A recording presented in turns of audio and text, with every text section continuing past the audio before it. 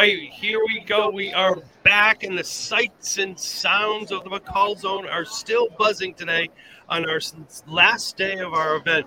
And what a better way to end the Stronger Together podcast experience here at McCall than a first. This is the first time we have dogs on our podcast. We're going live. Check them out. They are down here. It is super exciting to have them here, and we're thrilled to have you guys. So now we're going to hear a little bit about the story of this crew here, which is Paws Assisting Learners. So Monica, welcome in, and I'd love to hear the story of these amazing animals and how they're helping schools and learners. Hi, I'm Monica House. I work with Walled Lake Consolidated Schools. I'm a special ed teacher there, but I had the idea of bringing therapy dogs into our district. I expected to get shot down every step of the way. Instead, it was the complete opposite. So our goal is to have a dog in every building. Currently, we have 8 dogs and there are 20 buildings. We've been doing this the dogs have been in place for about 4 years. They go right from the breeder to the trainer. They train 10 to 13 months or so. They live 24 hours a day, 7 days a week with the trainer, and then they come and work in our schools. Walled Lake has a very strict policy or high expectations with our therapy dogs. We do not let our dogs put their paws on anyone. They're not allowed on furniture. They're trained not to lick. They don't get snacks at school because we don't want them to accidentally take a student's lunch or if the mom's bringing something in. They spend all day at school. There's a schedule. It changes depending on the building. They have at least an hour of PE every day. They do get an hour of rest, but the rest of the time they're visiting all the classrooms and doing what the teachers want them to do, whether it's to stay put and kids come up or the dogs circulate through the classroom. Awesome. So I'm going to throw something on the screen here. Here is all the information. Is it called Walled Lake? Just Walled Lake. Walled Lake. Here's all of Monica's information. Check out all of this amazing work that they're doing on these socials. And for those who are visiting the Facebook or Twitter or Instagram, what would be some things they see? Like visiting me? No, visit any of the sites, or what are you sharing online? Just the success stories? So we share a lot of pictures.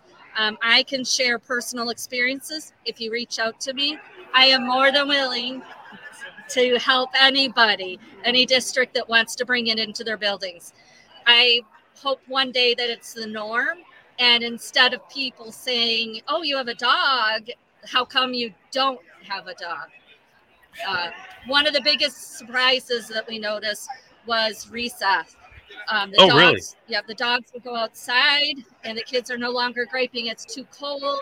We have kids moving around that normally complain about having to be outside. So they're getting a lot of activity, just collaboration where they want to run together and the kids are hanging out with the dogs. So what are you doing here at McCall with the dogs?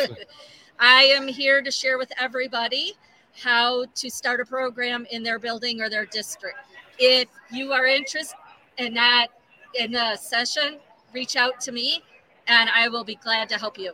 What's the best way for someone to reach out to you? Email is probably the easiest, but anything on the social media contacts, come right to me. Awesome. So the social media is streaming below, so make sure to check those out. Make sure to go to either of those sites to see Monica. Is it all right to share your email? I don't want to. Yep. Okay. So if you want to connect with Monica, here's her email. Connect with her, talk about the program, talk about having the dog. What are the dogs' names? One was Champ. Today, Champ and Romeo are here. All right. No Juliet? No. That's the day off.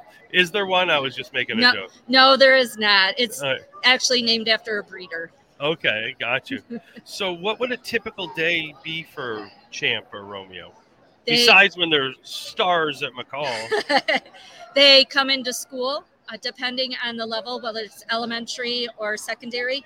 Elementary has a schedule, and they just follow that schedule. For secondary, there's a sign up, and that's the schedule that's followed.